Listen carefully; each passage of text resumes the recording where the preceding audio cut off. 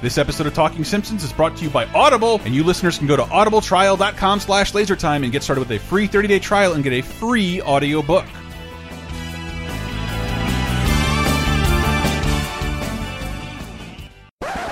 What the hell are you staring at?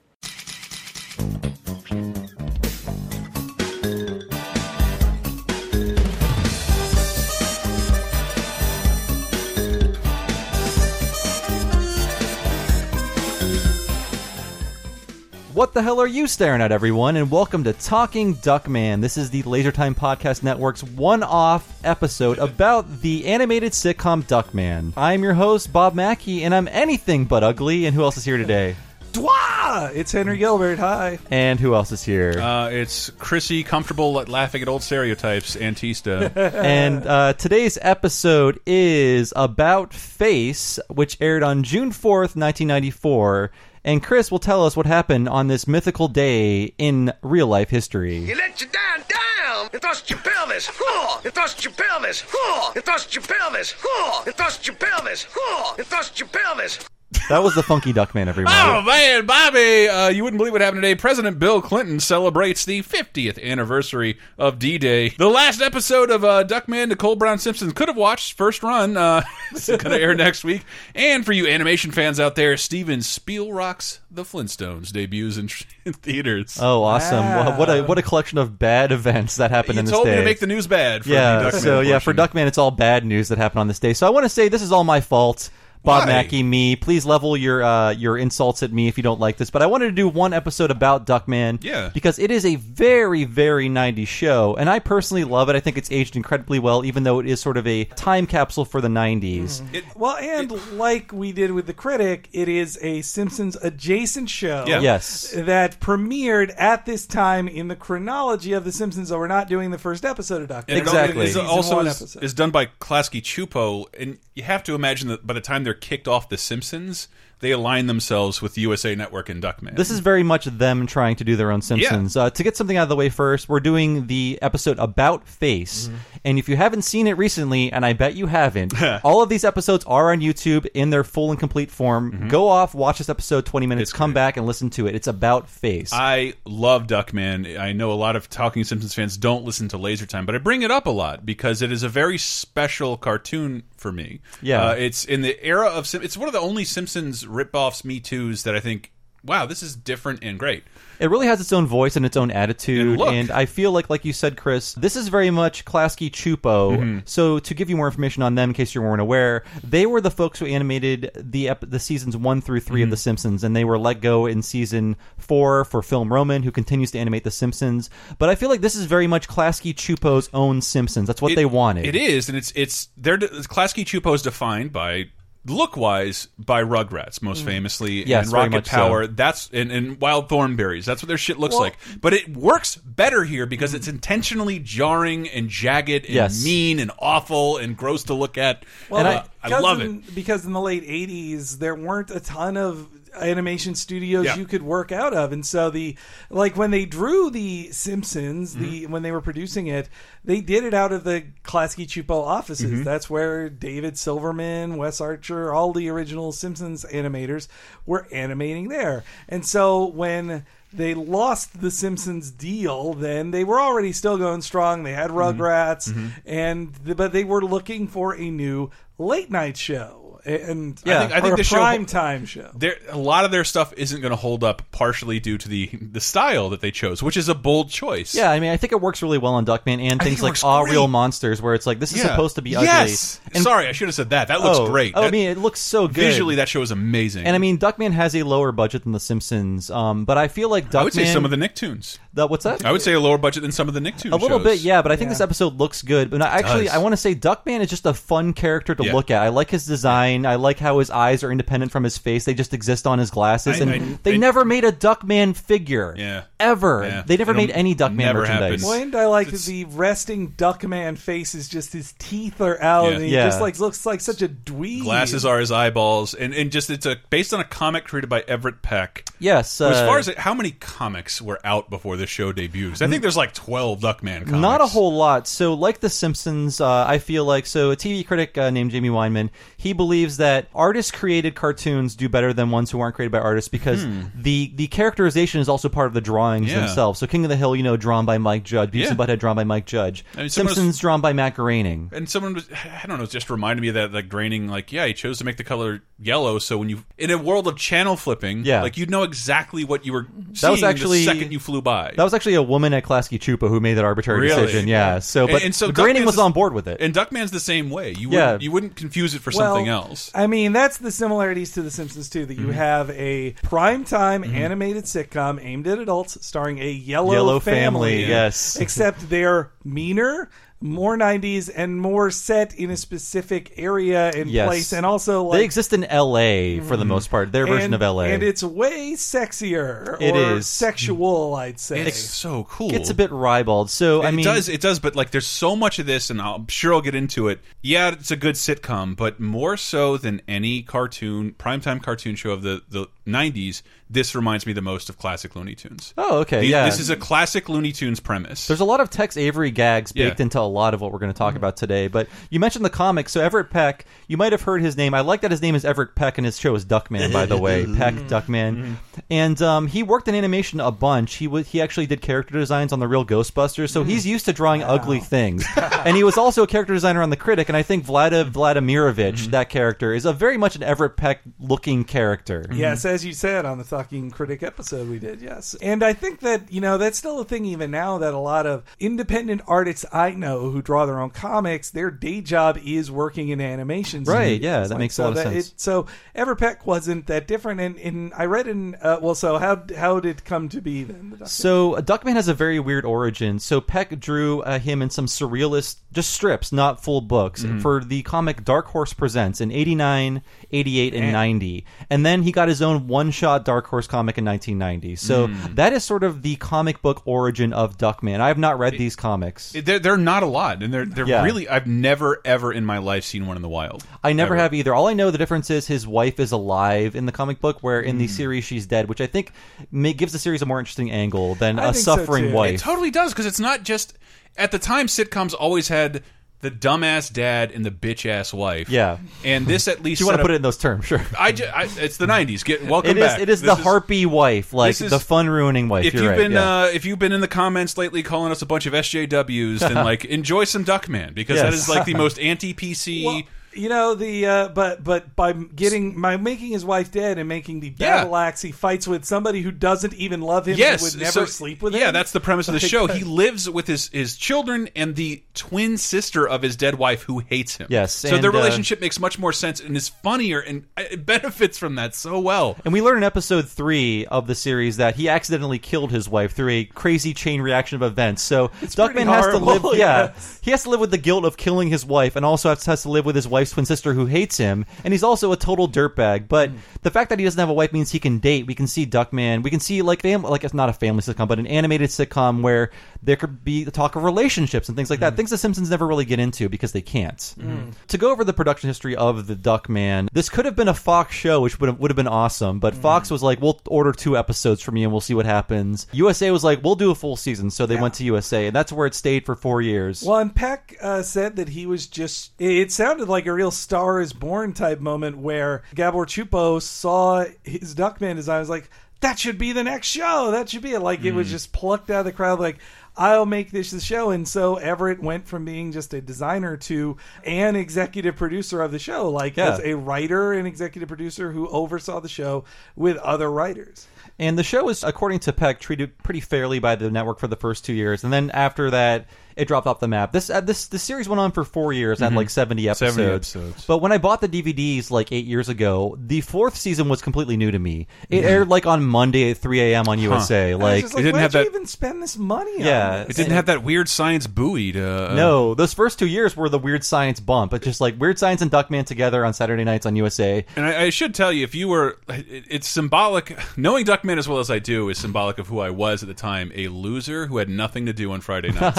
10 o'clock was my time to shine. Weird Science and Duckman. Well, if you're 14, how could you be popular? I'm a little older than you, Bob. Okay. I had no excuse. Well, though, also, you need to also understand in the pre-internet time, the USA Up All Night block was like, that was your internet porn. Like, that was, if you were a young person discovering themselves, you were probably masturbating to that, not to internet porn. all night. Like, censored trauma movies all night long, that's basically. the best way to put it. Stewardess School on repeat, PG blowjob scenes as far as the eye can see. So you'd watch Weird Science, which would have a ton of PG-13 sex jokes.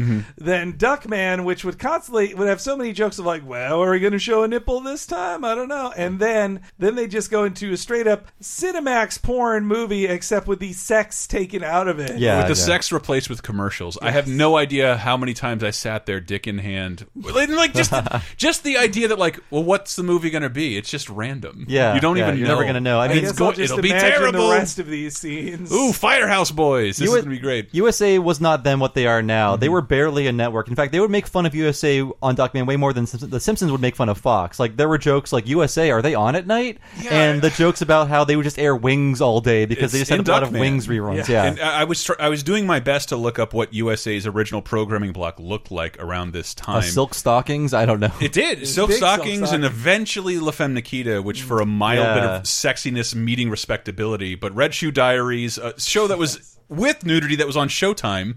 But USA Network made its bones by being basically the first basic cable channel. So if you have cable, you have USA.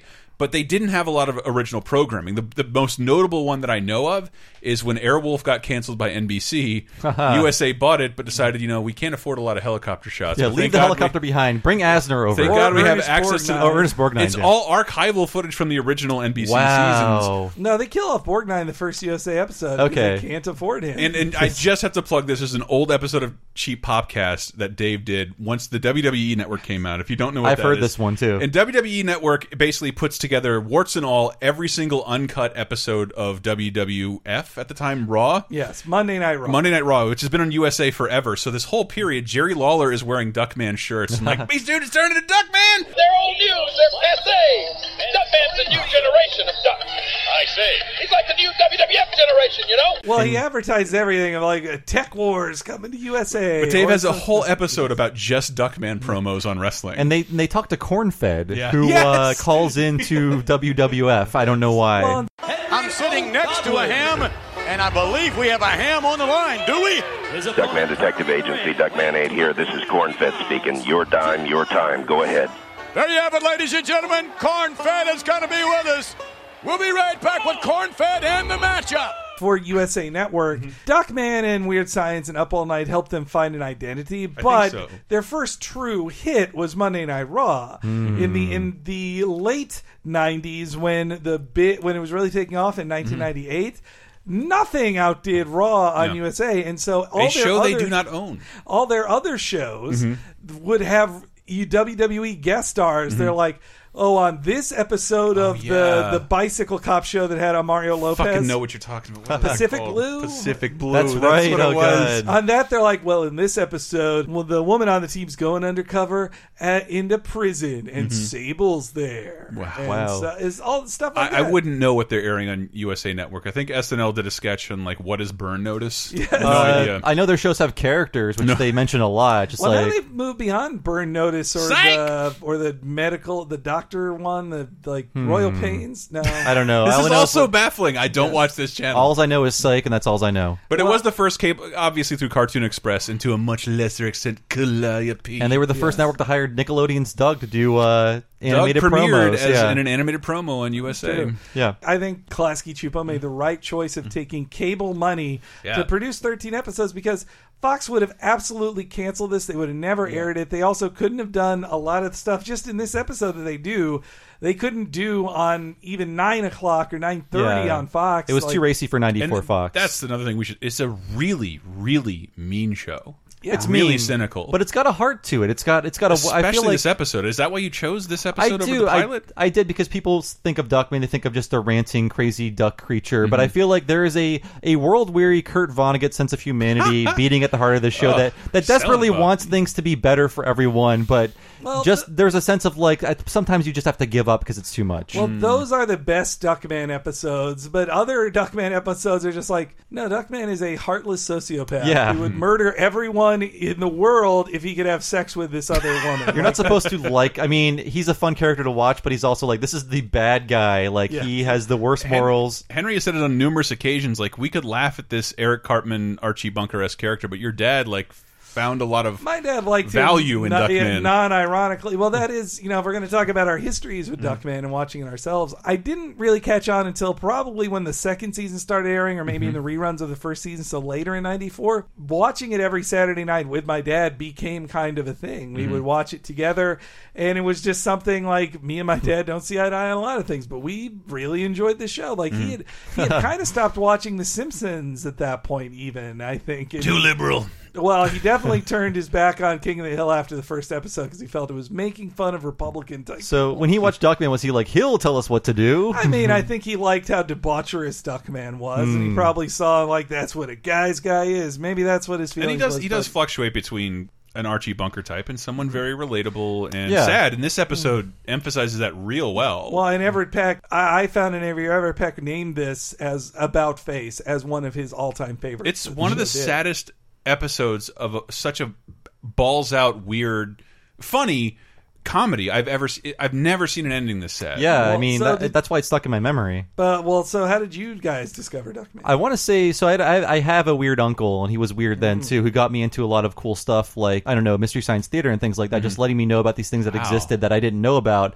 And one of them was like, he was like really into the idea of Duckman, and I think Space Ghost interviewed Duckman on some daytime Emmy Awards and Cable Ace Awards, something like that. And That then like seems he's like, "Oh, appropriate. come in here, you got to see this Duckman thing." And I was like, "Oh, okay, cool." This was before the premiere. It was sort of like Space Ghost talking to Duckman about his new show, and I was on board from like the first season onwards. But like eventually, it disappeared into like the depths of USA like post midnight programming, and then I eventually caught up with a lot of it when Comedy Central would air at like at 2 a.m., a much better time zone With in the like Critic. the early aughts, and with the Critic, yeah. I missed most of the final I missed a lot of the final season. I remember getting to watch the second half of the final episode, and also not knowing it's the final episode. And that's something, too, that I feel like can't happen to me anymore, of just realizing, unless it gets shockingly canceled ahead of time, or they just decide to keep it a secret for some reason, when the last episode of something you like airs. People will promote the last episode. But now it was such a on weird comedies. thing to be watching this Duckman and be like, wait, this is wrapping up everything. Like, is this the last episode? And then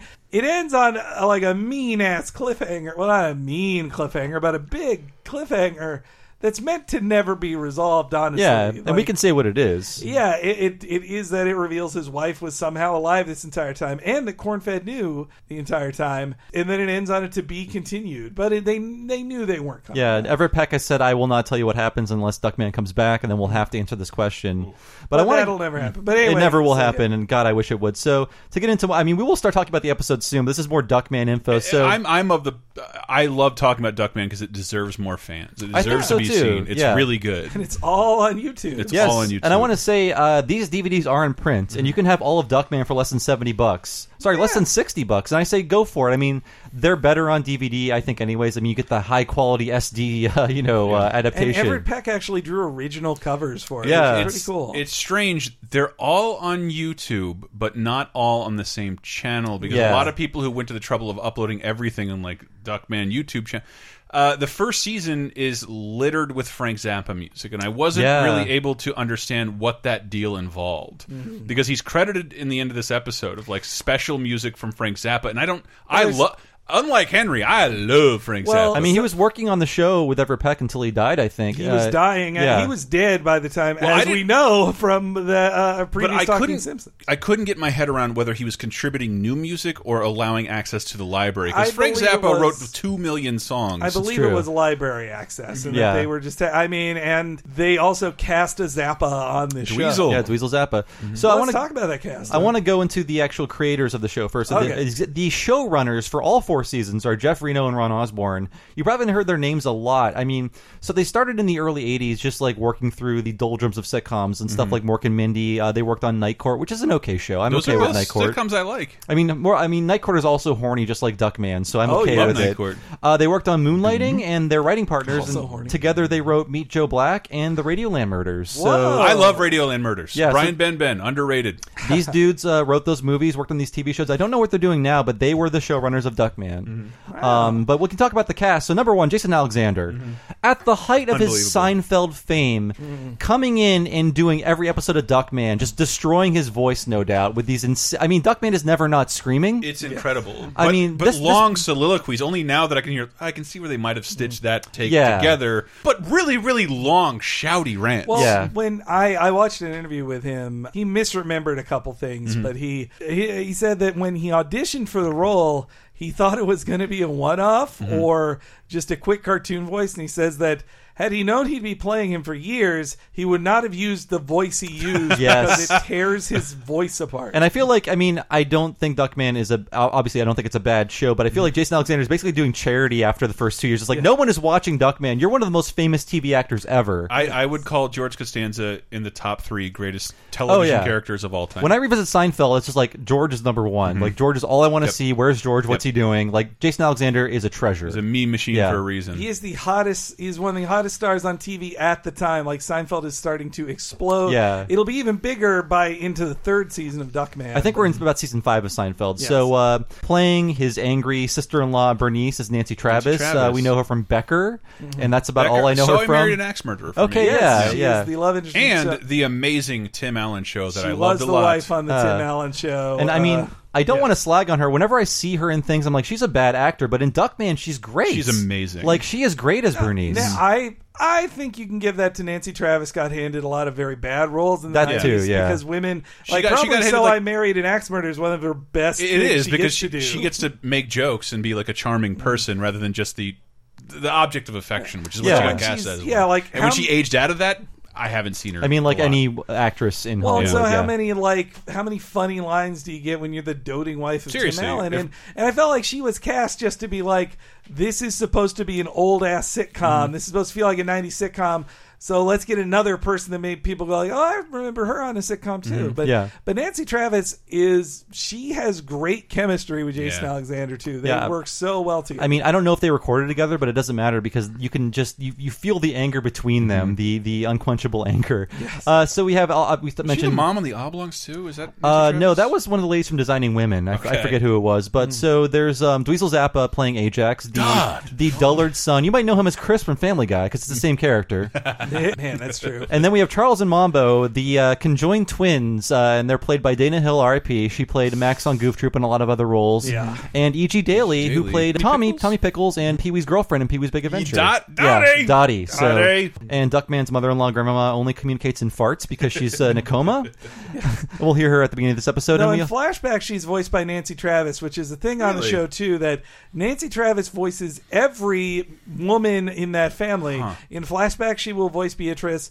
When they introduce a triplet, Beverly, she voices her. And in the flashback of the Funky Duckman, that she also does the voice of Grandmama. I think that entire episode is a Bridges of Madison County parody. Oh my God! How he meets Beatrice. I didn't write that down, but that's #1 on the bestseller list right now. Oh yeah, for sure, it has to be. Another just a straight up voice actor, Greg Berger plays Cornfed, a fantastic parody of Jack Webb from Dragnet, and he plays off Duckman so great. One of the greatest animated characters of the fucking decade. Yeah, he's just so understated in everything. He's so funny. Rewatching this, rewatching episodes, he is my favorite character on it. And Greg Berger, I think, is most famous to people our age as he was Grimlock on Transformers. Me, Grimlock. Really? Okay. And he was Orson the Pig on U.S. Acres, the less funny part of Darfield. Wow, he played 2 famous pigs. Yeah, and that he... I'll stand up for U.S. Acres. I remember walking by him at a convention. He was at a table, and I was like, man, I want to say hi, but... I don't want to give him $20 for a signature. I feel like I'm going to get stuck into that. I love Cornfed so much. I give him $50 for a Cornfed voice. He is the understated heart of this series. Yeah. And Greg Berger is still at it. If Grimlock appears in any Transformers game, he is still Grimlock. I will be the retarded dinosaur. I can do this. Cornfed is often the moral compass for Duckman when he needs one. And I think, I heard on a Simpsons commentary, Greg Berger for Sideshow Bob episodes when they're doing table reads, because Kelsey Grammer's a busy guy. He can't just show up at a table read. There were a ton of, great guest stars and recurring ones. Yeah. Eddie Deathan. Eddie Deathan. I'm on the show. Ben Stein, before we knew about him and his problems. But an animated version of himself. He played a character named Ben Stein. It's that's correct. insane. And that was Duckman's neighbor, Ben Stein. People like Gilbert Gottfried. And the greatest is Tim Curry. Yes, as King Chicken. So the King Chicken episode, he was King Chicken, his Moriarty, Duckman's Moriarty, who was much smarter and better than Duckman, but was somehow beaten by him every time. But the best thing was that in every King Chicken episode, it was a mystery that he was pretending to be somebody in his life who would then be unmasked to be King Chicken. Yeah. But Tim Curry was voicing the character the entire episode.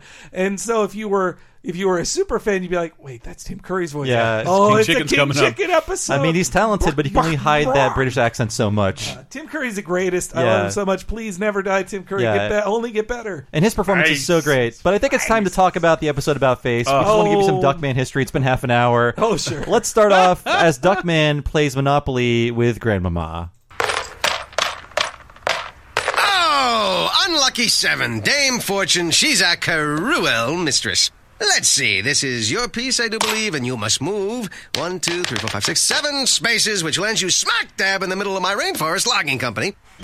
Which brings the grand total you now owe me to $164,552.17. What the heck? Let's round it up to an even 200.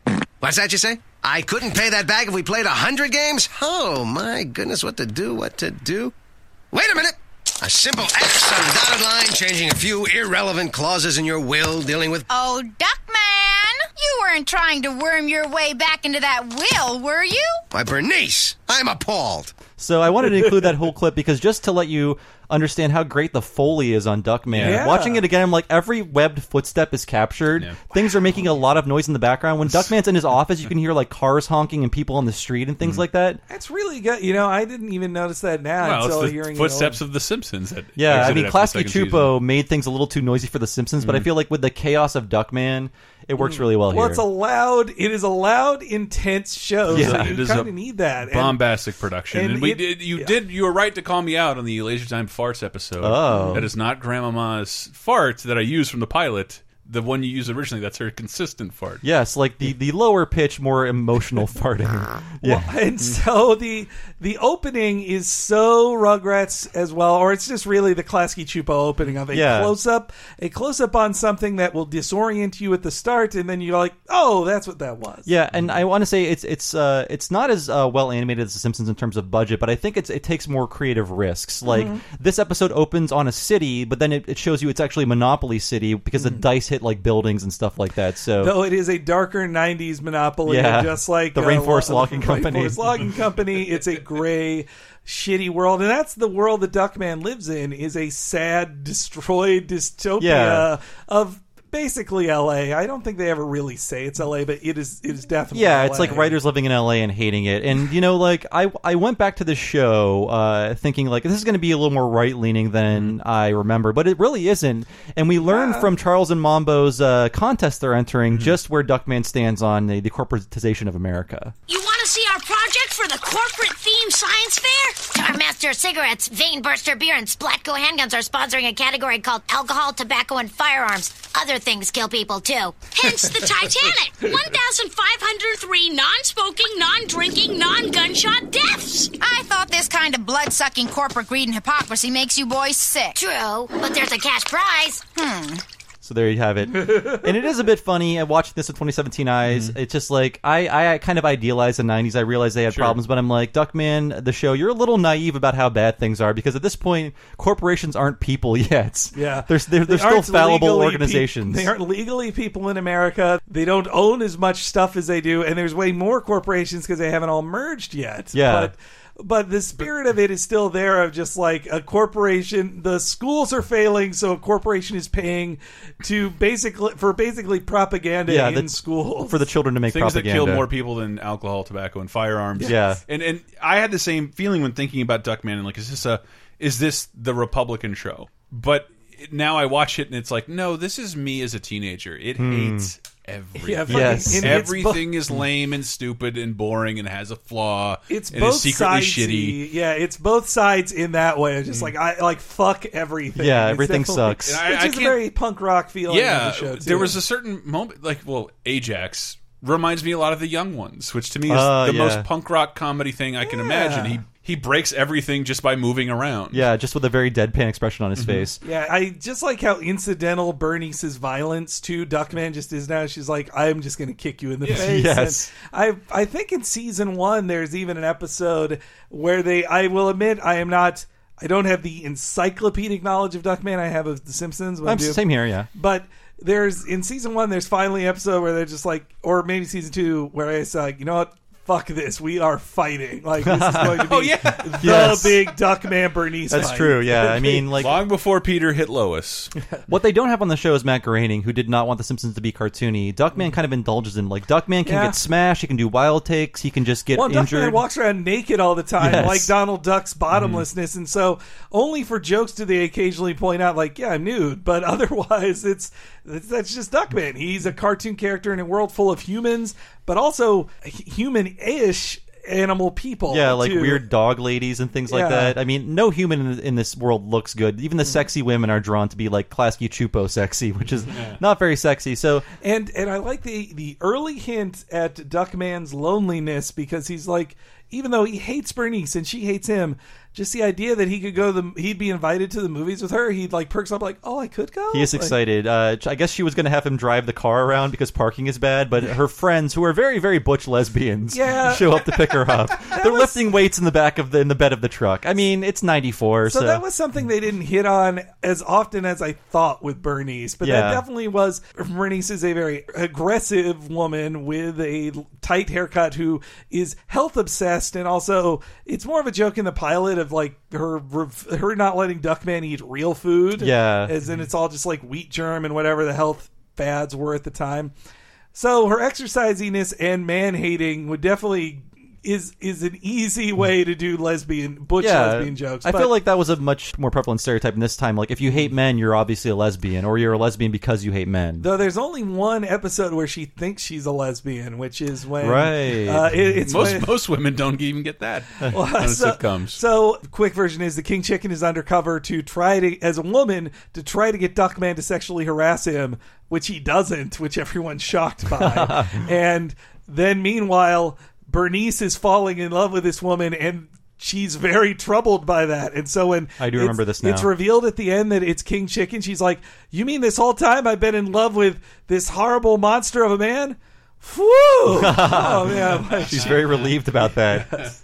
So up next, I have this clip where it sort of, if you've never seen Duckman before, it really kind of underlines just how fast-paced the dialogue is between all the characters. This is that Bernice. whole thing was so fast there. Like, yeah. I mean, these scripts must be like 60 pages long, and they squeeze in 20 whenever minutes. Whenever we talk about older media, I say the only difference in most modern media and older media is pacing. Like every 10 years, the pacing gets faster, but Duckman is still faster. It feels like it's made for our diseased millennial minds. Yes. And here is Bernice giving her babysitting demands to Duckman. Make sure the kids eat a balanced dinner, Duckman. Don't just order them some fat, cholesterol-soaked pizza, then fall asleep on the couch watching the String Bikini Volleyball channel, allowing the three of them to have the run of this place like some masked terrorists in a Middle Eastern city. You worry too much, Bernice! You can hear the lesbians lifting weights in the back of the truck.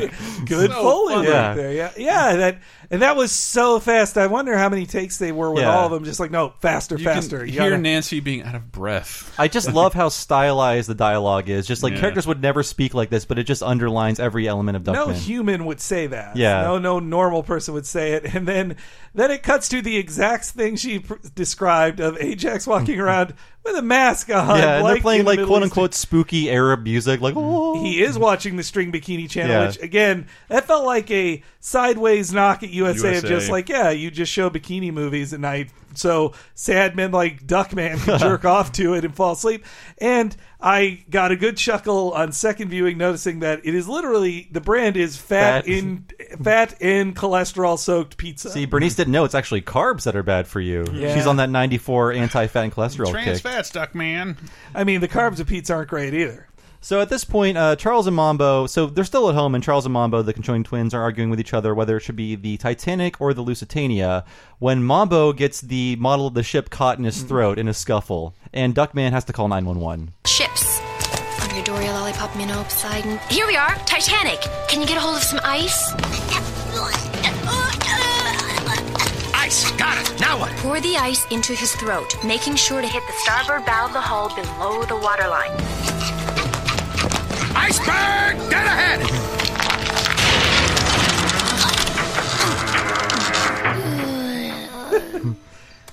So the ship breaks in half in Mambo's throat and just sort of falls down into his like digestive tract. It's cute that he had to sink the Titanic in his throat. That's Yeah. it's a cute little joke. Also impressive that they did it 3 years before Titanic craze took over America. Mm-hmm. Like, I know everybody associates the Titanic with one of the biggest films of all time and a love story and hearts going on. Yeah. But that wasn't what Titanic meant in 1994. I mean, was that iceberg right ahead? Was that like a line people knew? Because Duckman says it before the movie. I mean, it was definitely famous that an iceberg would hit it, and so. But that actual like choice of expression feels like pretty prescient. Yeah, it seems like a reference to the James Cameron movie. And the difference is the Lusitania was sunk by Germans in World War I, May 1915, killing 1,198 civilians. It was not a war ship, though the Germans saw it as a ship bringing supplies to London, their enemy. The Germans have had. Just had to get one negative comment in. Was that more than the Titanic then? No, or less? the Titanic had 1,575. Okay. So Mambo is correct that using the Titanic. I see. As someone rewatching a lot of Duckman in my spare time while I play with my marijuana card. You got to use it to buy marijuana, Chris. I know. But they don't normally acknowledge the conjoined twin status of one another, but it is funny that one of the twins is about to die and leaving a dead... It's like, unless you want like a dead head on that sitting next to me for the rest of my life. I did like that, and it is... One thing that is the most stated in this episode is pulling a book off a shelf That's to true. find an answer to something. Like that would... They would have a much better database now at 911. Exactly. They would be able to... They would just Google what you're supposed to do. Yeah.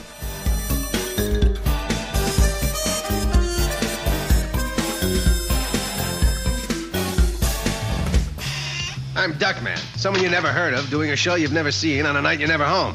Why the hell am I spending money on a commercial? You're not paying. USA is paying. And a fine network it is.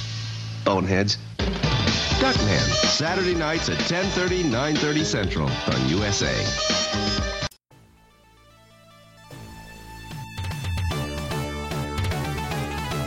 Thank you guys so much for listening, and if you like listening to stuff, it's a good thing this episode is brought to you by Audible. And before I tell you more about it, know that you can go to audibletrial.com/lasertime and get started with a free audiobook and a free 30-day trial of all Audible is. What is Audible? They've got over 180,000 different titles to choose from, ranging from audiobooks, comedy albums, radio shows, some of my favorite old-timey radio shows, and you can listen to them all on your iPhone, Android, MP3 player, desktop, tablet, doesn't matter, wherever you can plug in headphones. Audible's got all your bestsellers, your Game of Thrones, your Harry Potters, the latest biography from whatever comedian it is you like, and they have become my go-to place to get audiobooks for an incredibly low cost. So once again, that's Audible, people, and you can go to audibletrial.com/lasertime and get a free audiobook and a free 30-day trial of the service.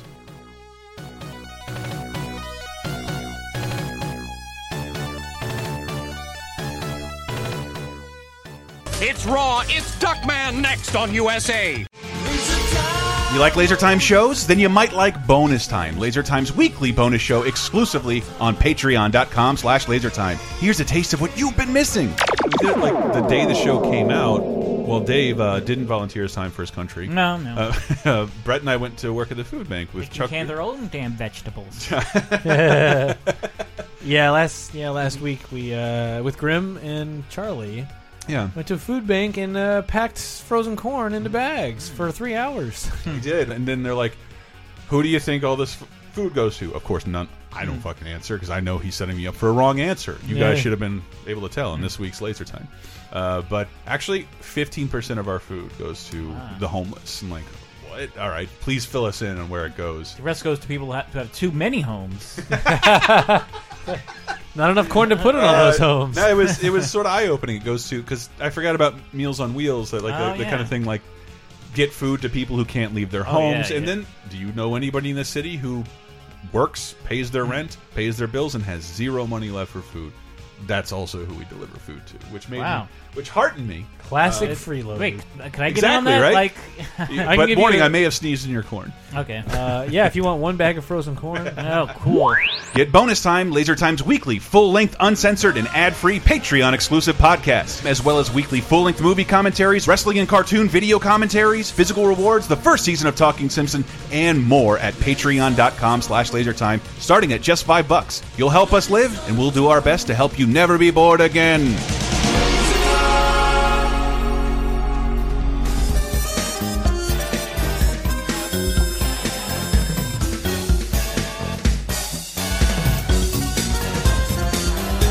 So Duckman falls in love with the 9/11 operator's voice. It's so angelic, and he has to tell Cornfed, his partner at the detective agency he works at, just what's happening with his love.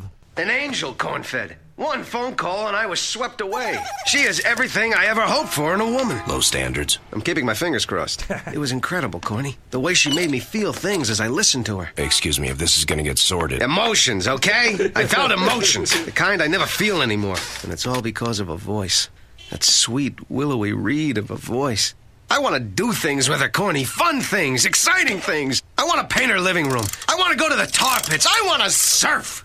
The problem, though, is Duckman can't figure out who the operator is, because apparently an escaped serial killer has been following 911 operators home and killing them. And so Duckman can't find out who this person I was. love that line so much because it implies horrible, horrible things are happening in his In this city, but he world. doesn't even care. Yeah. And then the way Cornfed reacts to like another concerned citizen stopping you from doing this, overly worried people. The nanny state All part again. of the needless cruelty that permeates throughout Duckman. Yes. And that just in the background, just like the background radiation is just nastiness and anarchy. Well, and Angela's voiced by Lolita Davidovich, and she'd later appear in an episode of Curb Your Enthusiasm, which is a Jason Alexander adjacent show. Yeah, so it's in the greater Alexanderverse. Yes, exactly. So two characters we didn't name are Fluffy and Uranus, who are sort of like the Itchy and Scratchy of Duckman, in which... So they are like the fluffy, like super cutesy, super teddy bear-ish creations that are Duckman's receptionist. One is blue, one is pink. And the main appeal of them is they can be killed in many ways. They're kind of like immortal creatures they can just destroy. Before Kenny, Duckman killed his receptionist every single episode. Constantly. Yeah, I love it. I love it so much. Oh, by the way, the line is, one more overly cautious reactionary in a position of authority. I was so happy that this was the episode because one of my favorite gags was seeing Fluffy and Uranus torn apart in different ways or murdered in different ways each episode. And this has an entire montage of it set to Love American Style and the real song. So let's hear Duckman start his murder spree with Fluffy and Uranus as he's trying to kill them in different ways, so he has a reason to call 911. Because it would be illegal to fake a call, so he has to do horrible things to him. As if Duckman is better than that, but let's hear him get this idea. Well, season 1 Duckman's better than that. That's true. Too bad it's against the law to make dozens of 911 calls till you find her if you're not actually reporting a real emergency. Fluffy! Uranus! What can we do for you, Mr. Duckman? An impersonation. Of what? Drowning victims. Help! My sons fell in the pool. They're going under. Okay, stay calm. Is there a rope you can throw them? Do you have a cold? No. Forget it. They gotta learn to swim sometime. Again, I love just the heavy phone slamming down, and he's drowning them in the water cooler. Yeah. Yes, yeah, and then he just tears them apart over and over again in a great montage. And at first, I wondered, like, hey, Charles and Mambo should be forever thankful to Duckman for saving one of their lives, but then I can understand why they hate him again in the episode when he tries to make them choke again. Yes, so it's all part of a montage. Like The Simpsons, they use the Love American Style song, which I'm not sure if that's on the DVDs or not. They did take some of the licensed music out of it. On the YouTube, it's the original Yeah, song. it's definitely there, but he kills them with an electric fence, they're run over by a semi, they're killed with a circular saw, and then chased by hungry dogs. And as Henry said, Duckman tries to serve them a model ship, Charles and Mambo, to get them to choke again. To choke it, like it's just he like sprinkled some spaghetti on top of it, and they just the way they glare at him, he's like, I can't blame a guy for trying. Like, so Duckman's at the end of his rope, and I love how Ajax enters this scene. He just throws a garbage can through the windows, like, "Hi, Dad." just with a dead look on his face. I love Ajax. And the Duckman's ready to throw his life away by smoking again, which is a good setup. Him smoking is a payoff in this episode. It really is, so yeah. It's him giving up hope and just going like, I should smoke. And also that he admits like, well, son, if I smoke, I'm both going to kill myself and I won't be politically correct anymore. So Duckman's willing to just do this out of spite for the world. Yeah. And it's important to note that he throws the match and then it starts lighting the living room on fire around him. So as this conversation happens, we're going to hear Duckman's house just like be enveloped in flames. So this is a long clip, but I think it's worth it. You know, a lot of people don't keep their heads in an emergency. Oh, it was your voice. It made me feel like everything would be okay. Well, the reason I called is I'm new here, and your son's was the first life I've ever helped save. I just wanted to follow up. I never want to forget there are real people on the other end of the phone. Wow. What? Nothing. I was just glancing down at my bicep. At the risk of sounding like a pimple-faced schoolboy, I was wondering... sorry, I'm just not very good at this. I was wondering if, well, you'd like to have dinner with me tonight. Dinner? You only have to buy your half. Just think of it as a way to say thanks for saving my son's life. Well, you sound nice. Okay, I'll do it. You will? There's a little Japanese restaurant on 3rd Street. Do you know it? Yeah, I think so. Just down from Vic's Flesh Pot and G-String and... I'll find it. I'll find it. Shall we say half an hour? Half an hour it is. She said yes! This little ducky has a date! Oh, happy date! Kaloo, Kalay! I'm going out with Angela! I have to underline just the visual splendor of Duckman's living room slowly catching on fire. Yeah. There's one point where the couch starts burning at both ends, and before it can reach him, he stands up and starts walking some other place. Well, I like how Duckman doesn't notice, but Ajax definitely does notice. But he's not concerned. No, he's not. It's just a dead look on his face. He just will take one step away. He's like, well, just one step over so not burn. He at least has the smarts to know that he doesn't want to be on fire. And I think like the people writing the show are smart enough to know like this is a cartoon. We can't have this dialogue heavy scene just go on with nothing cartoony happening. It's just a meet cute. Yeah, like it's a sweet one, but they have to have this conversation. But something visually interesting. If you're juxtaposing it with the Simpsons, they wouldn't have had a dialogue sequence this long. No, ever. I don't think they would. And it's funny, like if you watch Duckman, it is a very also as cartoony as it gets. It also is very grounded. Like an entire act will just take place in the home, in their home before moving on to Act 2. Like they're not afraid to sit inside the house for an entire act with all this stuff happening inside of it. Well, I wonder too if that's also a budget thing that they're like, we can't go to too many new places. That could be it too. Design a new place. I've watched a lot of the show. There's not a lot of reused shit. Like even the paintings sometimes are different in the house. Yeah, it's true. It's I mean there's some wild. Klasky Chupo really went out of their way to get crazy on this. Like, I think that's another sign of the removal of Matt Groening from the process. The Matt Groening is very much like, no, the house always looks like these this. pupils are too big. Yeah, these tears don't go that way. In this show, they're just forget it. I can't prove this happens all the time, but there's an establishing shot of the house, which is like butt up against a freeway ramp. Yeah, it's like disturbing, disgusting. The lawn is dead. The sprinkler's constantly going, and like after this, there's always construction workers working, meaning that it's a different shot every time. It doesn't look like this in other episodes. Just like in LA, construction never stops. Yeah. And as wacky as it gets, I think the layout of the Duckman house stays the same all throughout. I think so, yeah. Well, the design of that underpass, I'm glad you brought that up, Chris, it very much is, they designed the LA of like the Rodney King trial. Oh, for sure, the LA riots. Like Ajax smashing the window with a trash can. I feel like in a world where the LA riots didn't happen, that wouldn't have been the joke. Let's do the right thing / LA riot / recent history, I think. Yeah. And so, again, one of those things that feels ripped from the headlines type moment on the show. And we should mention that Angela called Duckman back to check up on the people she saved. So she's a very nice person.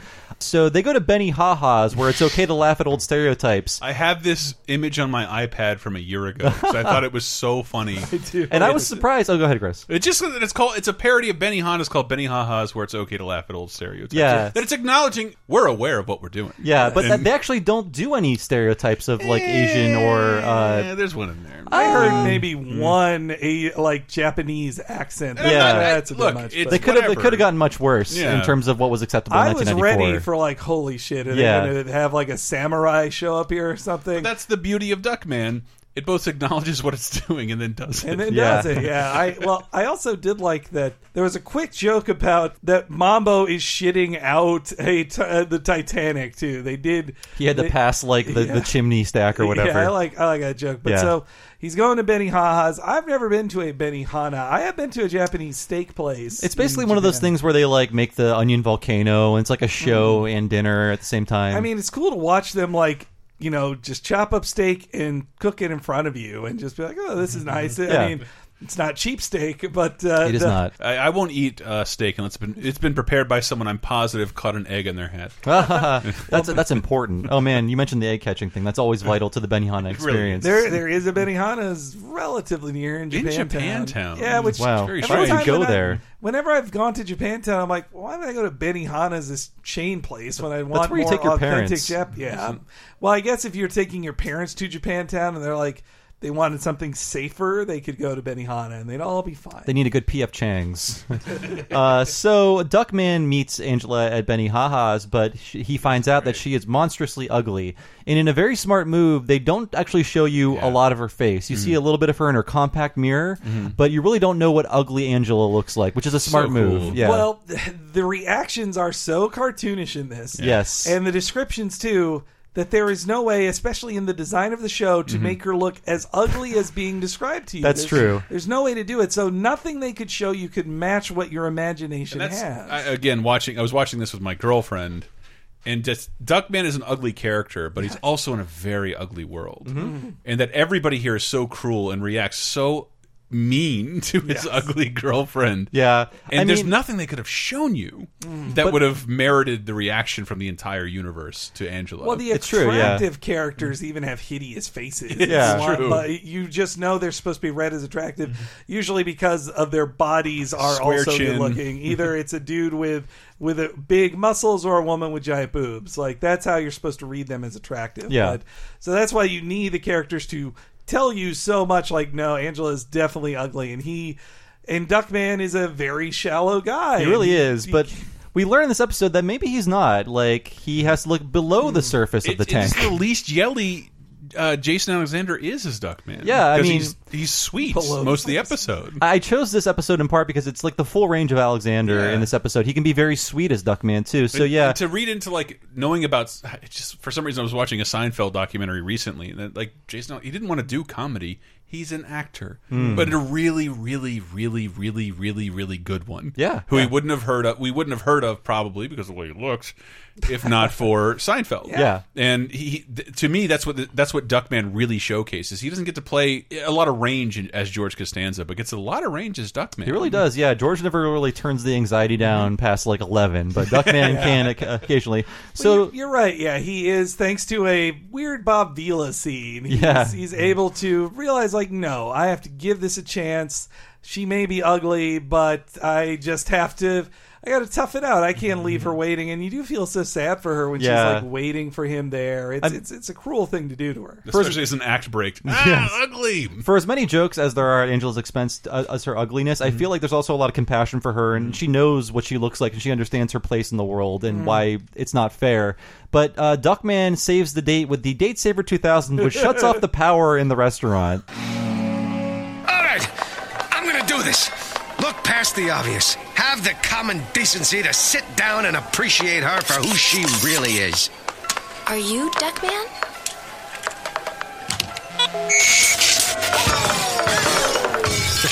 I'm a sucker for ambiance. So what I love about this scene, it is so Duckman is very much of the David Merkin style of humor, where it's like, screw the audience, let's be as edgy and cynical as possible. And the rest of the scene plays out in complete darkness. There's like 2 minutes of darkness. You can see the exit sign. 105 seconds. 105. Wow. It is, yes. So close to 2 minutes. I mean, that is a real budget saver for a show on basic cable. But it really is. They did a lot. It was just for the situation. No, but I feel like it was just like a fuck you. You're seeing darkness, but they also keep an exit sign in the background. I think just if you're tuning into Duckman, you're like, my TV's broken or something. I feel like that was a necessary thing by the network. Like, you must have some animation on the screen. I mean, it's smart too, just to have like, there's got to be a drawing on here. And the writing compensates. I love that there's a clear spit take. Yeah. And then dialogue to reflect there From has him been a spit drinking take. bleach. She's drinking bleach that he had asked for. It's actually Drano. So Drano, he gets a white wine and a Drano in case the lights come back on. And the rest of the scene is played straight, and except people are being mutilated in the darkness. Like, people are being chopped apart by the Benihana chefs. Duckman and Angela are being straight, but everybody else is like being murdered by chefs in the back. Like, my head! Yeah, throw it back! Throw it back! And I love the Duckman line. I didn't capture the clip, but he says, I always kind of take a small truth and embellish it into, well, a huge lie. Yes, I love that. It is a very human moment of Duckman. Like, you get a full range of Duckman in this episode, and it's still very funny. Like, it's not just a bunch of like lovey-dovey emotions or whatever. Yeah, a bit of the true Duckman still leaks out. And so Angela and Duckman are going to go on a second date, and Duckman arrives at the detective office, but Cornfed knows something is up. You're dating an ugly woman, aren't you? How'd you know? I've fished out of that pond a few times myself. Dinners in the basement, twofers at the planetarium, weekends in the dark room developing the pictures you took in the basement and the planetarium. I know this sounds corny, but Angela brings out the best in me. You know what I mean? Not exactly, no. Well, we've been dating for 3 weeks now, and I don't belch around her. I don't scratch hard-to-reach body crevices. I don't tell incredibly tasteless jokes. Except for the ones about hermaphrodites. I love those. I think I'm in love. Duckman is still Duckman. Again, if you listen to the background of that clip, you can hear the traffic outside, like the chair moving around. It's so great. I love Cornfeds. I fished out of that pond times myself. It's a plot device you'll literally never see again. No, I don't think we can do this anymore. Yeah. No, but also even Fluffy and Uranus, who represent PC culture, like even they can't be nice about how good she or how ugly she is. But they run screaming from the room. I'm surprised they didn't like kill themselves, like jump into a paper shredder or something. I mean, that does show you how much the show was very anti-political correctness for its time, and that was always represented in Fluffy and Uranus, who would be murdered by him, and they would say things like, Mr. Duckman, a woman does this in the workplace now. It was kind of like a Marge Simpsons running around in a bit. The way they talk, a little bit, or like studio notes. We're acknowledging this is wrong by Fluffy and Uranus' existence. I absolutely think a few times they probably said things a censor told them to say, and they're like, all right, but that's the show getting its way. Like, again, I am not damning this show for being mean to PC culture. It was. I'll also say in 1994, it was a lot fresher thing to make fun of than it is in fucking 2017. It really is, yeah. Like, that's some hack shit if you're still making fun of the PC police, man. So Duckman's in love with Angela, but he can't really get over her looks. But Cornfed proposes an idea that will help both of them. I love that he says that he's in love with her so much, but he's like, well, she's kind, compassionate, caring, and I can talk to her for hours. But how long can that stay interesting? Yeah. So Duckman is really just used to masturbating, I think. It's just like, what's beyond the superficial world? Yes. And that's one reason I think Duckman can't exist in the modern world. Like, if Duckman existed in a world with internet porn, he would never leave the house. Yeah, there's so many jokes in multiple episodes of his porn collection, and all the ways he goes to a strip club, or he buys more porn somewhere, blow dolls, and then now it's just like, well, he'd just be like watching cam girls and then going to Pornhub and just jumping between those things and never leave his computer. That would be a great like limited animation series, just Duckman in front of his computer. That's how they could bring it back for a new season. He just never leaves. So Cornfed has an idea that will help Duckman through his dilemma. You see, even they think so. The woman shatters mirrors. But there must be more to her than her looks. Oh, sure. She's smart, sensitive, cheerful, thought-provoking, and loaded with empathy and insight. But how long can that stay interesting? Duckman, you obviously have strong feelings for her. You should face your fears. Take her out on a real date. Dancing, romantic music, soft lights. How soft? They'd be on. Forget it. What if I came with you? I'll rustle up a filly of my own and we'll prove to you that you don't have to be ashamed to be seen with her. Okay, Corny. You're right. Let's do it. So yeah, they are going to go on a double date to Swanks, a very upscale restaurant. Cornfed always dates the hottest girls. Cornfed gets some tail, although later we find out he's a virgin, and Duckman that's right. Duckman laughs for like 2 minutes at it, and that's a great scene in the show. That is crazy. I forgot he's a virgin. That really doesn't work with this episode. No, but I think it makes sense by the time they get to it. It's like, no, we never actually saw Cornfed fuck. I guess not. Yeah. But I guess he just wanted female companionship, totally but have a friend like that. Yeah. And the only reason he has sex when he finally loses his virginity is because he will die if he doesn't. That's right. And yeah, so, he's very Klingon-like, I guess. Yeah, it was his Vulcan. Vulcan. Yeah. You're welcome. Pon farr. That's it. The pun when you have to have sex. But I got this. I got the skills. I got the Star Trek skills. Pon farr happens every morning. So he has sex with Bernice. And, that's right. That's a great in love episode. with her. And the sounds of them having sex off screen, it was pretty great. Talk about Foley. I've said it on a bunch of Laser Time shows. The first clear reference to jerking off I heard in Duckman. Oh, yes. When he's staying with Fluffy and Uranus and the bed starts shaking and they hold each other afraid. And then he stops and then it starts shaking again. It is revealed he's using a Thigh Master, though, so they can get away that's true. with it. But that's actually But nobody was talking about that at that time. No. It's actually the same episode where Bernice falls in love with King Chicken as a woman. Oh, that's why Duckman has to move out. Yes, yeah, but really good show, people. But there's some subtle acting I really like when they arrive there on their double date, that Cornfed's date Trudy and Cornfed both can't look at Angela in the face, but they're being nice about it, but they're just like turning away. No, that you're right. It's very subtle for those characters. Which you don't think of subtle animation when you think of Duckman, but you they really don't. They pulled it off there, which is crazy because they're being surrounded by Tex Avery level or Pepe Le Pew cartoon level reactions like, "Whoa." I'm glad you said that because I wrote down Tex Avery like a very Ray Charles-esque blind man is playing the piano and his dog sees Angela, jumps into the piano and pulls in the Ray Charles guy. Like everyone is doing wild takes to Angela's appearance. And I love them dancing in silence too. And like Cornfed's like, there's no music, like then we'll just dance in silence. Yeah. It's like, okay. It's very cute. And so I feel like they're playing up this this like kind of wacky comedy to make it seem less mean-spirited that they're making fun of a woman's appearance. It's like it's kind of cartoon wacky. Like she is outlandishly ugly in a way that cannot be depicted with drawings. That's what made me think of Looney Tunes because it's a perfect Chuck Jones premise. Oh man, yeah. But it only becomes more real when someone just directly insults her to her face, which actually didn't happen. Everyone's being nice around her. They're not being nice in their reactions, but nobody's saying you're ugly. Yeah, everybody's trying to save her feelings, and that's the melancholy of realizing she is noticing all of this. How do you not live with that face and not realize how the world reacts to you? She's aware of who she is, and we hear this happen. This kind of come to a head at this restaurant. A rose for the lovely lady? Whoa, or maybe a cube of sugar, huh? Nobody insults my girlfriend! Wait a minute, where are you going? Duckman, I've had a lot of years to get used to the fact that I was born with colorful features, but you haven't. I hate to see the look on your face when you see the looks on everyone else's, and I think it's time I did something about it. If it doesn't work, you'll never have to see me again. It's a really sweet moment right before that where Duckman can finally look her in the face and he sees her like, I just love you. I don't. Yeah. I just see a woman I love. Yeah, but that's what every woman's had to deal with dating me. But it's also what ruins it for it. What's her? It's already the new problem in their relationship of just like he can look her in the face, but now he's even more invested and can't take anyone calling her ugly. Yeah, and he can't. You just even it's a cartoon world. People treat it as like.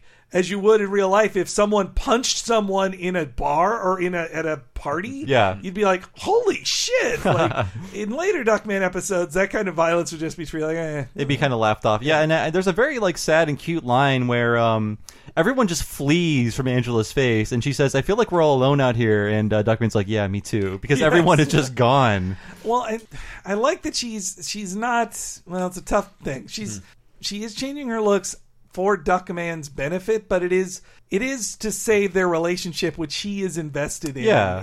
But I mean, you could take the stance of a woman shouldn't change her looks for a man, that she should be happy with her looks, but she is happy with her looks, but she loves Duckman. Yeah, and if everyone is reacting to you like with Tex Avery style freakouts, you'd be like, maybe my life would be better if I fixed a few things. It turns a really cartoonish situation very complicated. Yeah, there's a lot to talk about, I think. I mean, it's not nice to be mean to somebody who you think looks ugly. Like, you just shouldn't do that. Yeah, but the idea that like she's aware and she's coping with what she looks like and who she is, but and like she it's lives a happy life as an and has forever, and is free to meet people, but is now affecting someone she might care about. Yeah. And it's not for Duckman, but it's about Duckman. It is about. It was spurred on by Duckman, and it's a choice she could have made at any time because they kind of walk around it like I'm skipping ahead, but she doesn't. She doesn't exactly get a facelift, but she kind of does. But she still has a rockin' figure for a duck. Yes. That's a duck I'd fuck. But she has I'm on the Angela. She's my waifu now. Yeah. So. But anyway, she gets a completely different. I hung place, it on my pillow. But that was a pretty good act break of her just leaving. Yeah, and for as much as Duckman is like a total sleaze, like Duckman is not superficial in this case. He's like, I love this woman for who she is. I don't care what she looks like, and I will attack anyone who insults her. Like, it's very, very not. I mean, Duckman likes to talk big, but he's really just a sweetheart, you know. Just like all horrible men, they all are sweethearts. I mean, Duckman's an idealized scumbag, so he's written unlike real scumbags. Yes. This is just one episode, by the way. The That's rest of the true. time, Duckman is a total scumbag. I mean, he does show his sweet side, and I think they want to kind of keep that part of his character and make him somewhat redeemable. But there's another episode where the entire town gets stuck underground, and he then destroys the rest of the city while thinking he and the mute girl are the only ones left. And That's then right. The entire town comes back up like, you've destroyed the town, and they're all out to murder Duckman. That's another good one. Maybe we'll get to it in some time. So Act 3 opens with the house being repaired, which is like a great visual gag. Like that, the living room burned down when Angela called Duckman. Act 3 begins with Bernice like wallpapering the living room, people putting in a new window. Like they're following up on that visual gag of the house burning down around Duckman. So Duckman's going to introduce Angela to the family, and she's been gone for a while. What's the occasion for this olfactory outrage, Dad? It so happens I have a date and she'll be here any minute. Oh, what does she look like? Must you be so shallow as to focus on looks? Like society's some kind of pageant and we're all judged on a meaningless detail like appearance.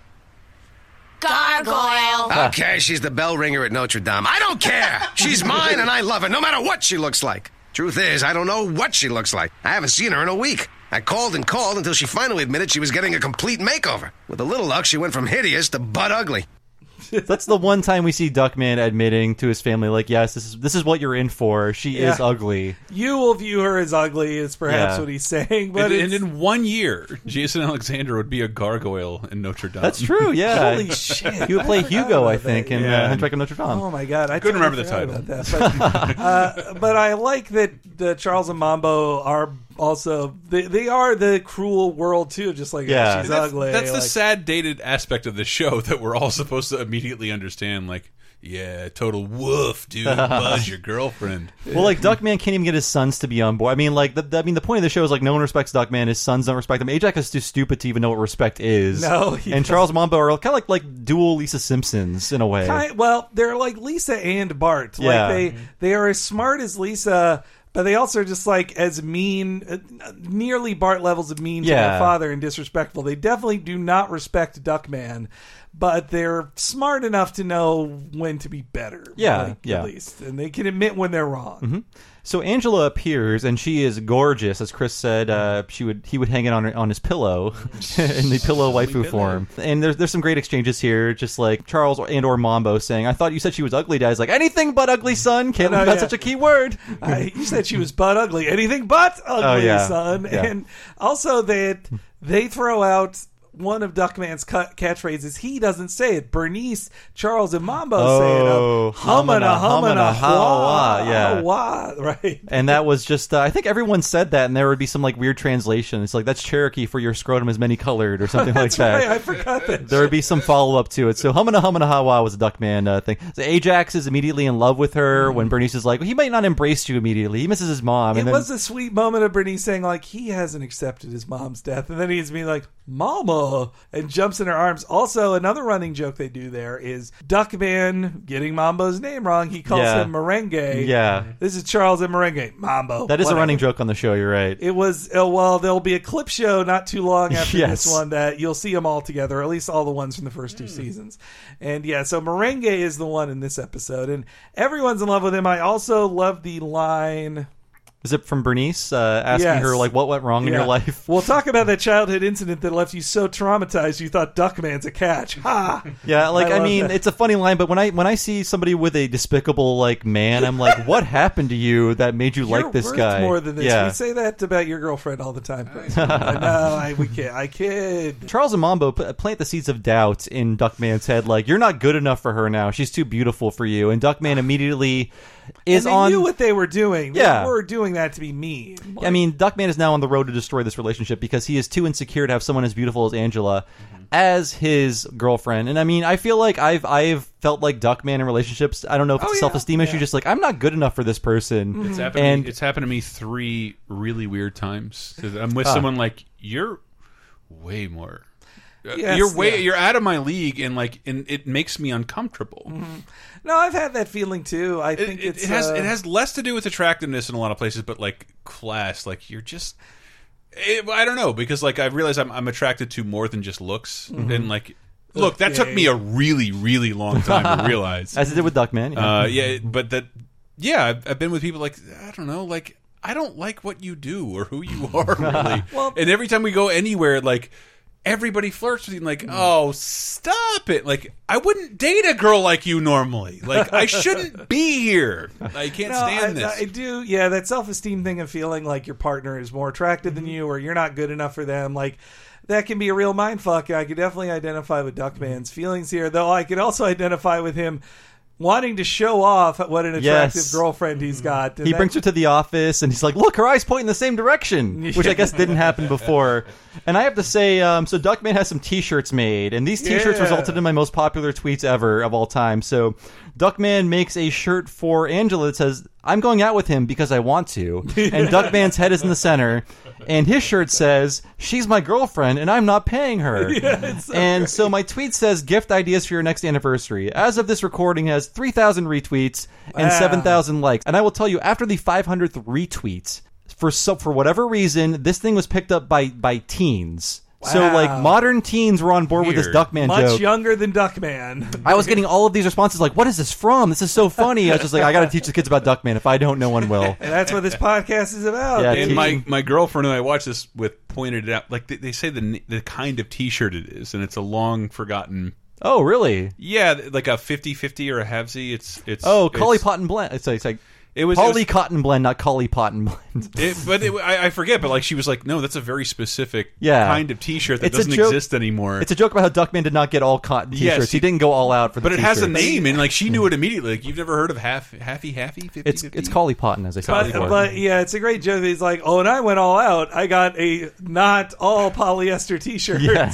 And but also the idea of making a T-shirt at the mall that they wear as a couple, like that's cute. And it's also very 1994. So, 2017 in Tallahassee, Florida. Oh, that's where I was at this year, which is still 94 in some one ways. of the only things open there. And Angela might be the prettiest designed woman in the series. They worked really hard to make her appealing to the human viewer. She's a very, I don't know, I don't want to say she's hot because that's weird, but it's a very attractive Duckman character. They scaled them back to be like not ridiculously, stupidly hot to where like the triangle tits are about to poke your eyes out, which is usually what the characters. Well, those are the hot girls look like. Girls in the Duckman universe, but her hair color is a real hair color, which Corn's girlfriend was like light blue. Yeah. You know, I think that's an interesting too that they made Angela a duck person instead of a human. And I think it allowed an abstraction on ugliness too. That you're like, well, what is an ugly duck person as compared to a regular duck person? We just saw her like the acne-covered beak for the most part. That's all we saw. And her horrible hair. It's like Duckman starts dating Angela, and they go out, and she's getting all the attention. The construction workers cat call her, monks cat call her. It's a reverse Pepe Le Pew cartoon now. And she falls over for some reason, I forget why, and someone takes a picture of that, and that's now her escalation to fame as a supermodel. It's a billboard just because we wanted to see her. Yes, and that's actually an Evangeline reference to the famous billboard of Evangeline that she just pays for to have up in LA. Evangeline is or was, I think she still exists. In the 90s, she was just an attractive model who drove around LA in a pink Cadillac and had photographs of her on billboards. And there were always these people thinking, like, there must be some rich actor or Hollywood executive sugar daddy who's paying for all these ads for her around town. I don't know her full story, but it seems pretty interesting. But I also love the joke that they're in the park and that all the animals love her, like Snow White like style. very Disney-esque. And when he tries to be nice to that deer, it mauls him immediately. He's mauled by a doe, which is something I've never seen in any other cartoon. Just turns ever. vicious and grows all these teeth. So it shows how fast this show moves. And the Act 3 starts with Angela's makeover, and within 2 minutes, she's the most famous supermodel ever. Like outshadowing Duckman in every way, making his insecurities even larger. He's being shoved to the background of every photograph. It's impossible for them to live a normal life now, and he's feeling bad. You couldn't have a better way of showing him, the world telling him you're not good enough for her. Yeah, and like so we have these spinning magazine cover kind of thing happening, and every time it happens, Duckman is more in the background. And I think the last one's like, "Dump the duck, Angela." Who is this guy? Yeah, like so they decide to have one last meeting at Swanks, one last date at Swanks, sort of talk things over. But not for her. She doesn't want one last meeting. Well, no, it's not a last. No, but they just want to go on another date. Yeah, I mean, I think where they met or where they had their big date before. Angela is still Angela. Duckman is the one who's altered by this. I mean, I think Duckman, in terms of being like, I think Duckman thinks this is the last time I'll see her, so I want to let her down easy. So for him, it is, and so their date is interrupted rudely in a way that Duckman probably isn't expecting. Let's sit at the same table. I want tonight to feel just like our first night here did. We'll dance, and we'll feel alone again. Just you and me. It's Angela, our woman of the hour. Welcome to your very own night, Angela, where hundreds of people you've never met and couldn't care less about have gathered to tell you they love you. So, let's sit you down and let the fawning begin. I really like that voice actor. He appears a lot in Duckman in between bits. He really is. I think he even appears in live action at some points. Like when King Chicken does his 9 millionth explanation of why he's after Duckman, I think he appears as like a newscaster telling us like, we're going to say this, but I'll just wrap it up for you really briefly. Buck. Yeah. And then they cut back into him. It's oh god, we got to do a King Chicken episode at least. I really think so. Tell us if you want us to do more, or if you're really angry about this. If you've stopped listening at this point, I guess you can't tell us. But, yes. So all the comments lead me to believe no one will stop listening. No one will stop. We're that addicted. But I like the very obvious statement of all these people you don't care about, and they just love you because they saw you in a picture, so they're nobody to you, but they're all going to surround you and fawn over you. It's really underlining how empty fame is in this context, just like especially fame based on beauty alone. And this is your belief why this is L.A. Yeah, for sure. I mean, I also, in my research before this episode, Everett Peck in an interview pretty much said it is LA. I think it could have been debatable, but this is very It's definitely LA. It's quite LA, yeah. With the Angela billboard, I think really just seals the deal for this being LA. And yeah, then they cut to Duckman. Duckman just gets like literally kicked in the face out of his chair, and he's outside and he is smoking because that shows you it's a great visual tell of how much he's given up or his mental state. Duckman is back on his bullshit, as they say. I came out here to think about things, you and me, and I'm thinking maybe tonight was our last dance. What? You got plenty of people who can give you more than I can now. The simple truth is I'm not good enough for you anymore. I can't compete with the whole rest of the world. It's only a matter of time before you find something better and leave me, so why don't we save us both the wait and just say goodbye now? Duckman, you're wrong. None of these other people mean a thing to me. I did what I did because of you, because I was falling in love with you. I'm not gonna leave you. Maybe this isn't the time. Can we meet tomorrow night? You'll feel better then. Maybe at the Japanese restaurant where we first saw each other? I'll be there at 8.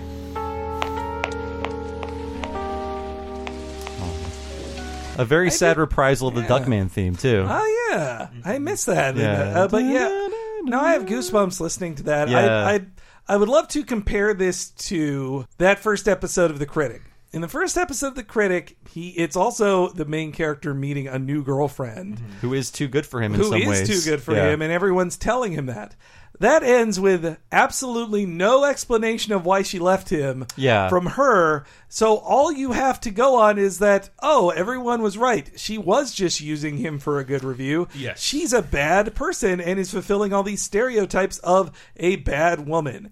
Yeah. Now, oppositely, Angela here gets like, so many other shows at this time would have never given lines like that to Angela for her to explain, I did this because I'm in love with you. I care about you, and I don't give a shit why if you think you're not good enough for me, I love you. And your bullshit insecurity and fucking narcissism, superficiality is going to destroy this relationship for both of us. Yeah, I mean, Duckman sabotages the relationship. He does. Yeah. And she's upset by that, but they could have so easily, somebody else could have written an episode where she's like, I'm famous now, I don't need you anymore. Yeah, Duckman. that's how Goodbye. it would have ended on The Simpsons. Yeah, I mean, I feel like that's why this stands out for me. Angela does not sell out. She still loves Duckman, but Duckman can't deal with having someone he perceives as better than him as his partner. And that's insane. Yeah. That's an insanely complicated thing for a cartoon about a duck.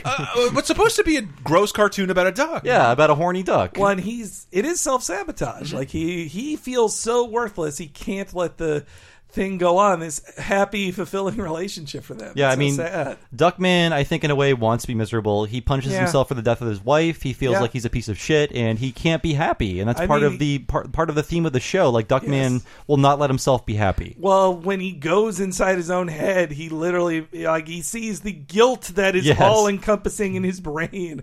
It's out to destroy him. While his self-esteem It's a little wimp. is a little wimp in a cage. Like, so that is the shit that's going on in Duckman's head. I'm just so shocked that this. I don't know. I didn't expect. I've watched this episode like 3 times recently. But Yeah. that it's dealing with, I don't know, perverse subject matter that no shows ever touch. That Perverse in which way? it just in the like psychological imbalance or like ways Yeah, that you yeah. can keep yourself unhappy forever Mhm. by adhering to. I don't know what Duckman's hang up is because it's hard to separate the caricature from the character that he becomes in this episode. Yeah.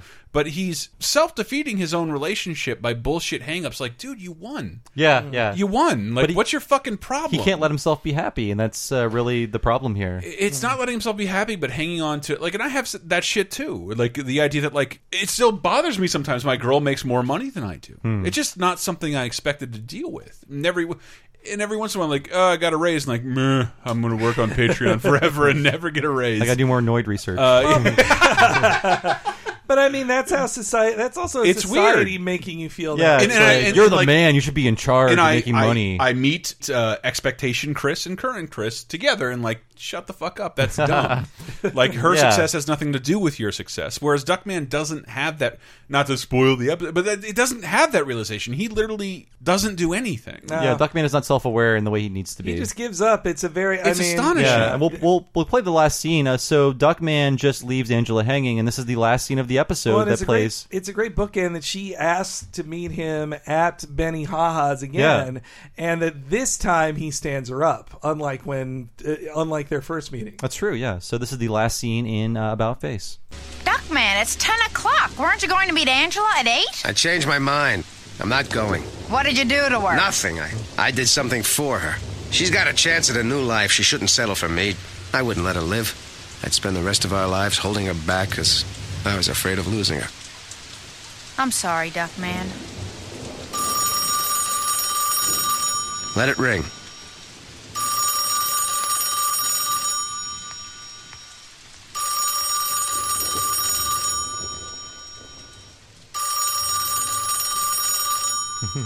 What a ballsy ending! It What cuts a- to credits. Yeah, with just the phone ringing. immediately to credits at the last thing, and like, And the phone was their connection too, and he's turning his back on it. Yeah. which it's all these. Great I never thought of that. That's a great thematic visual, things. like embellishment of the theme. This is a weird independent movie inserted into a gross fart cartoon. Well, and that Bernice tries to make a joke. He's like, "No, we're not joking. We're not Yeah. joking It's now. like, she's like, "Oh, what did you do to her? Nothing." Even It's like- Bernice at this point feels compassion for Duckman. This feels like the first time she's ever been nice to Yeah. him, even a little bit. Like, I honestly don't know if this is an abrupt ending, like let's just end the show here, or if this was well thought out. Because to me, it just surrounds me with a ton of thoughts. That's why I keep talking in the way. I think they were going for this bittersweet ending. Like, we Yeah. want to defy conventions. We don't want her to run off and just be some Hollywood floozy or whatever. We want this realistic ending about in this duck cartoon, like this realistic Yeah. relationship. And I'm real hard on myself, professionally and personally. But this is the danger of hating yourself.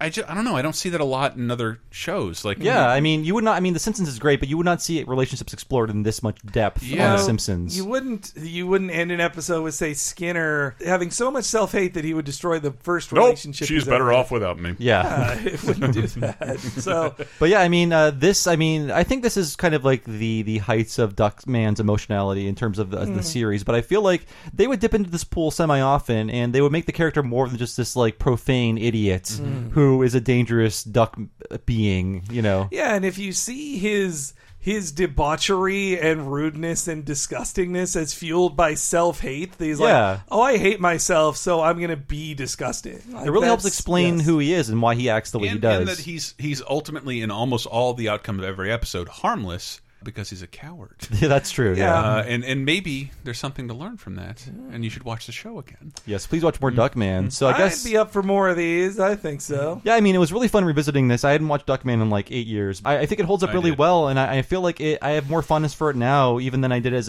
a kid, because I'm an adult now. I've had relationships. I've had adult-style Duckman problems. So I can be like, wow, this show really is much deeper than it ever needed to be. All it needed to be was a crude cartoon with swearing and like masturbation jokes. It has that too. Yes. Yeah, I mean that it's there too. It's even in this episode. We're in our mid-30s, which I would peg Duckman's age as well. Like we have reached that age of Duckman now, you know, and I guess now maybe, you know, it is so 90s. It very much dates it in that way. Yeah, but I kind of like that it crystallizes a real zeitgeist of the early 90s of just like, let's be gross because the world is seemingly trying to be nicer, and let's point out these things that we see as problems in society right now. Like, it's very much about the society of the 90s then. There's a bit of that, but it's like whenever I watch it, like there was nothing else on the air like this at the time. Not really. No. There's nothing ever since then. And this can't exist now. No, it really can't. It can't exist now. So it crystallizes it as this weird fucking miracle. Like a miracle, I don't want to say it's the greatest show ever, but like it's a miracle that this little show existed. There's 70 episodes for you to enjoy. It's an amazing time capsule. They bring back everything now, but I don't think this will ever be brought back. Like, no, I don't know how it could. Even if they could get Jason Alexander to be like, please, Jason Alexander, just 2 hours of your time, record new stuff. Like they do that kind of stuff. Like, how could this character survive in this reality? But there's not enough fans of the show. No, I mean, if you look at the YouTube hits on the episodes, you'll see depressing. Yeah, but I mean, everyone. All you have to do is Google Duckman. Can you imagine a Google search? Whatever happened to this show? It's all here free. Yeah, don't care. And I wish there was a Duckman doll I could own. I wish there was more like a Duckman T-shirt I could have. But like Duckman, USA could have done much more work in making this a more of a hit, I think. But, but they didn't want it to be. No. It was a gross, weird show with a limited. It would never be. What we love about Duckman is also why it would never be as big as The Simpsons. Because it's too weird and ugly and purposefully mean and cynical and all these. It's not wrapped up in a happy family. It's wrapped up in a screaming crazy person. It's deliciously weird, and I can't think of anything else even comparable to Duckman. And you all owe it to yourselves as animation fans and comedy fans to check it out. Yeah, please revisit Duckman. I hope you no money off that recommendation. Yes, I hope you at least 90 minutes. I hope you at least revisited About Face for this episode, and I encourage you to watch more. Maybe we'll revisit Duckman again. I just want to do this because Duckman premiered in that 3-week span of time where there were no Simpsons episodes between Deep Space Homer and Homer Loves Flanders. Where was the Capitol Critters episode, Bob? That was canceled like 2 years prior, and fuck that show. Well, that is also why I wanted to do this one. I was into doing a Duckman one and a Critic one as well, because these were the first true Simpsons. Other animated shows got greenlit because of The Simpsons existed, but this was the Simpsons people making new shows. Yeah, and it lasted for more than a season. There are 4 shows The Simpsons spawned that I think have any worthy legacy in anything. And that's The Critic, but it's very much like The Simpsons. It's King of the Hill, which is, let's not get into it now, but is a different thing. And but it wouldn't have happened without The Simpsons. And Family Guy, which owes The Simpsons a lot, and Duckman, which is just insane. Like it doesn't. There's nothing else I can compare. I'd also add Futurama to that list. No, that too. Yeah, I would too. It's just like it's a sillier Simpsons. Yeah, Futurama is so much just a sequel to The Simpsons. It's hard to even say inspired by. It's much. The season 8 staff pretty much just walked over to the Futurama. I'm pointing at my Bender robot that I bought when I was a fucking poor asshole and I spent $100 on a metal. It was worth it. Working at a Chinese restaurant delivering food. I love Futurama. God damn it! Don't ever let me. I did not mean to sound like I was slagging on Futurama. We might talk about that too at some point. Someday we might do it. We've got lots of plans for things. We have lots of plans. I'm rubbing my hands together. Exactly. So yeah, that was our one-off Talking Duckman. Let me know if you like Talking Duckman or like Duckman in general. I want to know what you think about this little special. Let's talk about more cartoons, man. It's a minor speed bump in the roadway of Talking Simpsons, but I think it's one we need to acknowledge because Duckman was a great show that was overlooked because of its spot in the cable universe. Cable I think. landscape. Yeah. Like it predates the respectability of The Sopranos by like just a fucking year to Yeah. the end of the episode. Yeah. Or the final season. It was poor timing. I mean, USA would never. This show isn't what you. Well, the show actually has a bit in common with Raw. It's not shocking that Raw advertised, but all the rest of. Like USA hates it has wrestling, but it's the highest rated thing on his channel. So They'd love to cancel it. They always have to have wrestling, but Duckman is of the same lowbrow cloth as that. The rest of their shows at least want to pretend to have higher profile. I'm more like Duckman than I am almost any other anime character. I have dark moments where I think that too, Chris, so don't worry. I'm more Millhouse, honestly. So this has been Talking Duckman. Mr. Burns to break your arms. This has been Talking Duckman. I've been your host, Bob Mackey. You can find me on Twitter as Bob Servo. My other podcast is Retronauts. Every Monday, a new classic gaming topic. Just go to retronauts.com or search for Retronauts in your podcast device or machine. You will find at least one topic you'll get on board with. All of us in this room have recorded plenty of Retronauts episodes, including one about Bart versus the Space Mutants, one about Bart's Nightmare. Any bad Simpsons game, we're going to take on by our full force, I think. So I've seen every episode of Duckman. Yes. There is a PC game. I played it. Really? And finished it. They got everybody but Jason Alexander. And the guy who does it does a great job, but he's also no Jason Alexander. But it was also never released in America. It's true. It's crazy. And that's the last thing I have left to experience at Duckman. I would guess forever. Yeah, that is the final Duckman product. I wish they would do a Kickstarter on that. Like, just because I want to, like, who are you people who like the show that I like? I think it's on abandonware websites, Chris. You can find it. But yeah, retronauts.com every Monday. Look up our Simpsons episodes. But I'm sure you'll find something you'll want to listen to if you just go to our directory. So thank you. HENEREYG. That's my Twitter handle. You I got can it find wrong me there after all this time. And you can find out when new episodes of this podcast go live, as well as other big announcements I may or may not be involved in.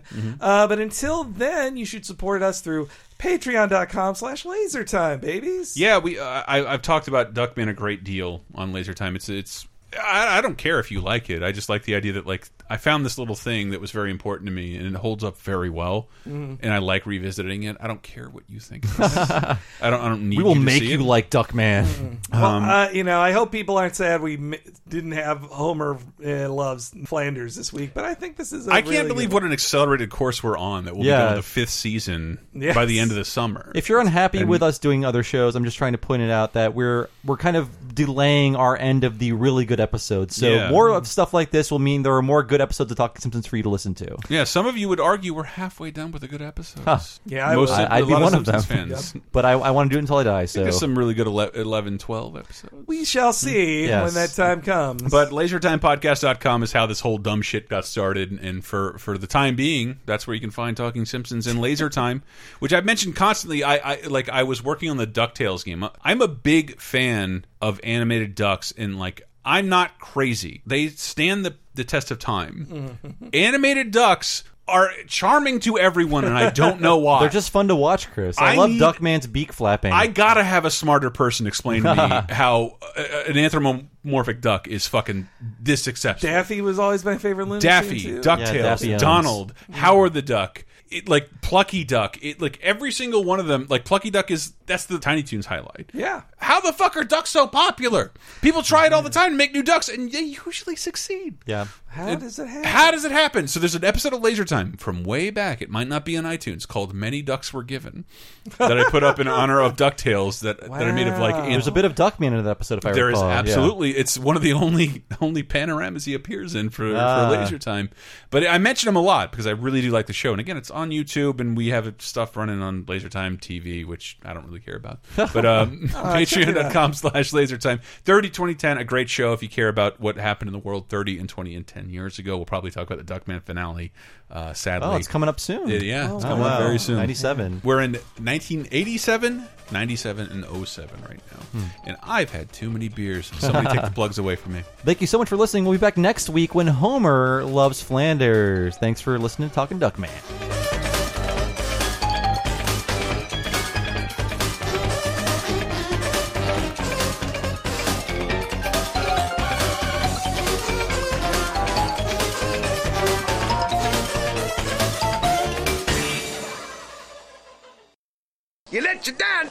down and thrust your pelvis, and thrust your pelvis, and thrust your pelvis, and thrust your pelvis, and thrust your pelvis, and thrust your pelvis, and thrust your pelvis, and thrust your pelvis, and thrust your pelvis, and thrust your pelvis.